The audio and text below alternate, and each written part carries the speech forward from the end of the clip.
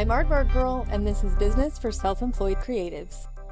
We had a great chat on Clubhouse a few weeks ago about finding quality clients. Specifically, how do you find good clients who are willing to pay appropriate rates?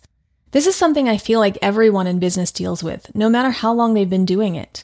It can be particularly challenging for those whose businesses are new, but their experience is not. What makes clients quality? They appreciate what you do and let you know it. They understand that all the time you've spent developing your skills has value and are happy to pay for it.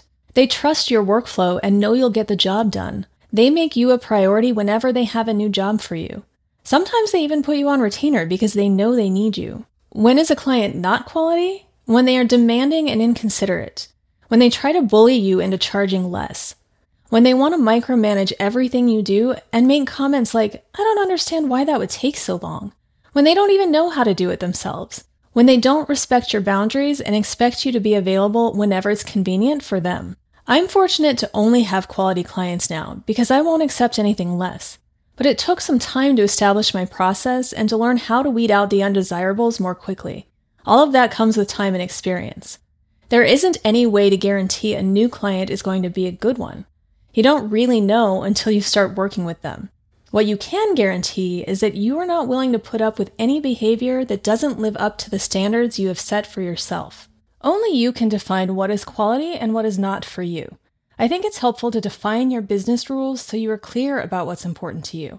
I have rules about time, rate, and location. I have set office hours when I'm available to clients that are based around my own personal schedule. I don't work past a certain time, usually 4 p.m. or 5 p.m. depending on the day. I don't work weekends, and working means responding to emails, calls, and texts as well. There are always exceptions, and if something is urgent, I'll make myself available to help, but I prioritize my downtime. I also stand by my rates. I feel that it's important to be flexible to a degree, but I have a minimum and I won't take any job that pays less than that because I don't feel it's worth my time. I'm always polite when I have to say no, but sometimes budgets just don't align, and that's okay. I don't do in-person meetings unless there's a solid reason for it, and when I do, I charge a higher rate and include my commute time. My whole business is formulated on flexibility. I'm able to hop between clients and projects as needed because I'm at home and can prioritize and shift things around. When I'm somewhere in person, that client is essentially paying for my exclusivity during those hours, which costs me time I could be using elsewhere. When you have clarity about your own rules, it's easy to identify when someone isn't being respectful of them. If, of course, you've communicated with the client about expectations, yours and theirs. You can't expect anyone to read your mind, so you can't really get mad if they aren't respecting a boundary they don't know you have. So keep that in mind. It's important to talk about these things up front. Another thing to keep in mind is to not concern yourself with others. I see a lot of posts in business groups and hear from a fair amount of people about everything that is problematic with people undercharging. It's an epidemic and I don't like it, but we can't prevent people from offering services on Fiverr for an insanely low rate or deciding to design their own social media posts in Canva instead of hiring a professional. That's just going to frustrate you with no resolution. In most cases, there are going to be people who charge more than you and less than you. There will be people with more experience and less experience. You can't worry about what they're doing. You do you. There's plenty of work out there for everyone, and you don't want those clients who are paying peanuts anyway. Stand firm when it comes to your rates. Be flexible when it makes sense, but don't be afraid to say it doesn't work for you and you're going to have to pass on the job. I could go on about that for a long time, but that is a decision that's made when you're already having the conversation with a potential client. But how do you find those clients in the first place? There are a lot of different ways, and it's all up to you. We all have our own comfort zones when it comes to reaching out to new people, and you have to do what feels good to you.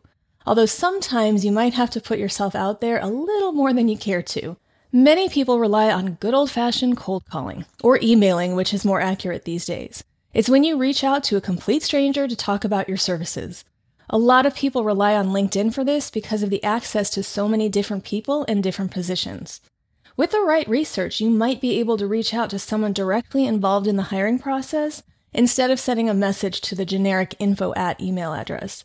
Here's where I find tact is important. Be strategic in who you reach out to and how you do it. I accept almost all LinkedIn requests. I'm not as selective there as on other platforms. But if someone sends me a request and then immediately follows up with a pitch, I'm instantly turned off from that.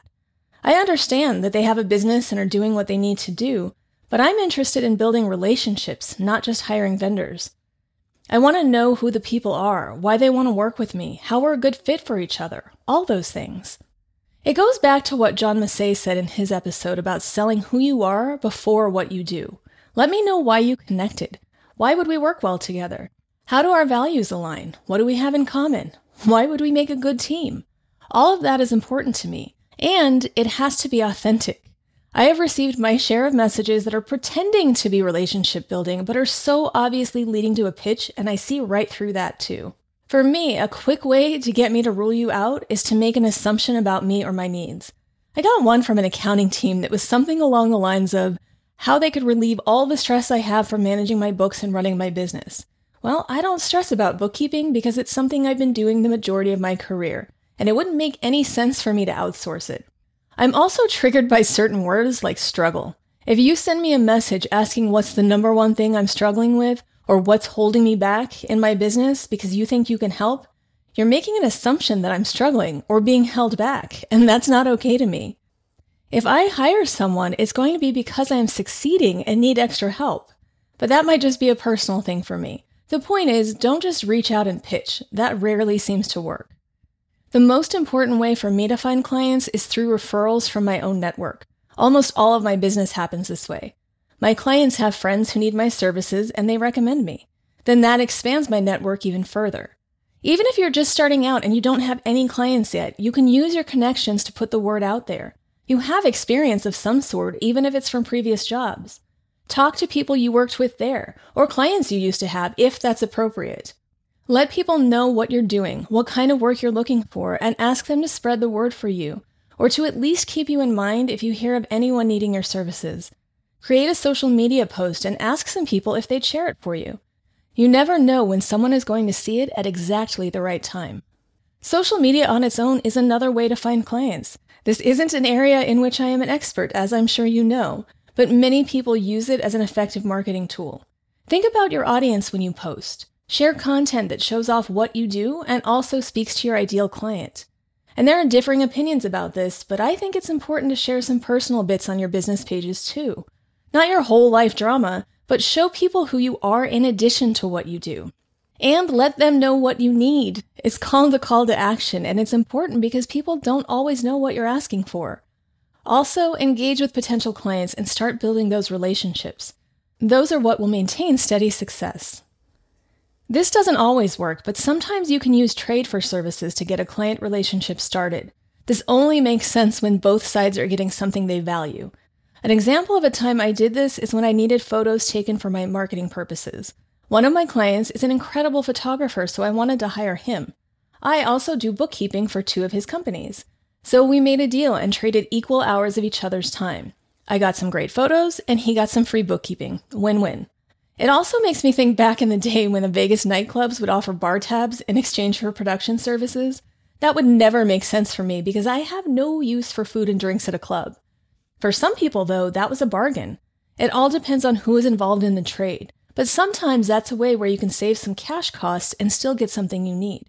One situation that came up during our Clubhouse chat was someone working with an existing client but offering an additional service. The client didn't want to pay extra for that service, which is pretty annoying. If she couldn't offer that service, they would have to pay someone else for it.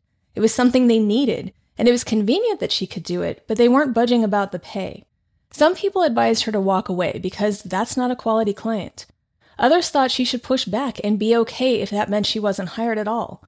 Now, of course, that all depends on the person's situation. There are times when you might not want to walk away from a job because you need the income, and that's okay. But I also believe that by doing that, you're giving someone permission to undervalue you. So I'd exercise caution there and make sure you're stipulating that you're making a one-time exception and it won't be the norm. In this person's case, since she works the main role at a day rate, I suggested increasing her rate to include what she charged for the additional work. Sometimes with clients it's a psychological thing, and they don't want to pay when they see a line item, but if it's bundled in with a project, it's not a big deal. It's not unusual for someone to increase rates as the economy changes and cost of living increases, so that was something else she could try. Hopefully it works out, but in any case, I'm guessing she's now looking at that client differently. Maybe it was a quality client, but no longer is.